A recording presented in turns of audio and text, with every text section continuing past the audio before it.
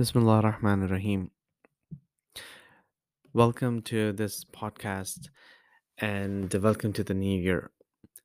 I hope and pray that everyone has an amazing new year. And as we begin this fresh start for this year, it's important to take the time to reflect on the past and set goals for the future. Setting goals is a crucial aspect of personal growth and development, and it's especially important in Islam. Our faith emphasizes the importance of striving for excellence and continuously working towards improving ourselves. The Prophet Muhammad (SAW) and his household are excellent examples of the importance of setting and working towards goals. The Prophet consistently sought to better himself, better his community, and inspire others to do the same. And Ahl-e-Bait alayhis salam, throughout the 250 odd years, they are known for their wisdom, strength, and commitment to justice and righteousness. They continuously wanted their community, their followers, to improve themselves. And as we enter the new year, let us be inspired by the examples of the Prophet and his household and make a commitment to improving ourselves and working towards our goals.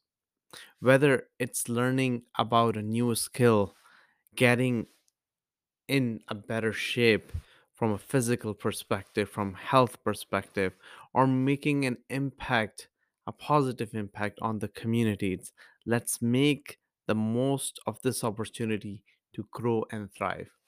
And why it is very important is because we don't know how much life is left. We don't know when we will pass away. And during this time, in order to make a difference in this world, we have to strengthen ourselves, create certain aspects of ourselves, of our lives, which are routine, which we follow religiously, and those aspects will then lay the foundation for greater things from us.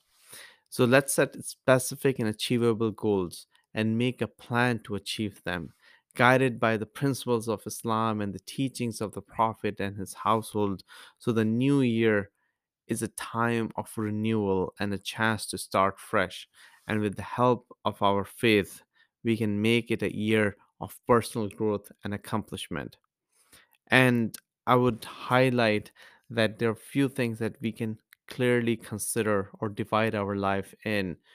One, we can focus on faith. Second, family.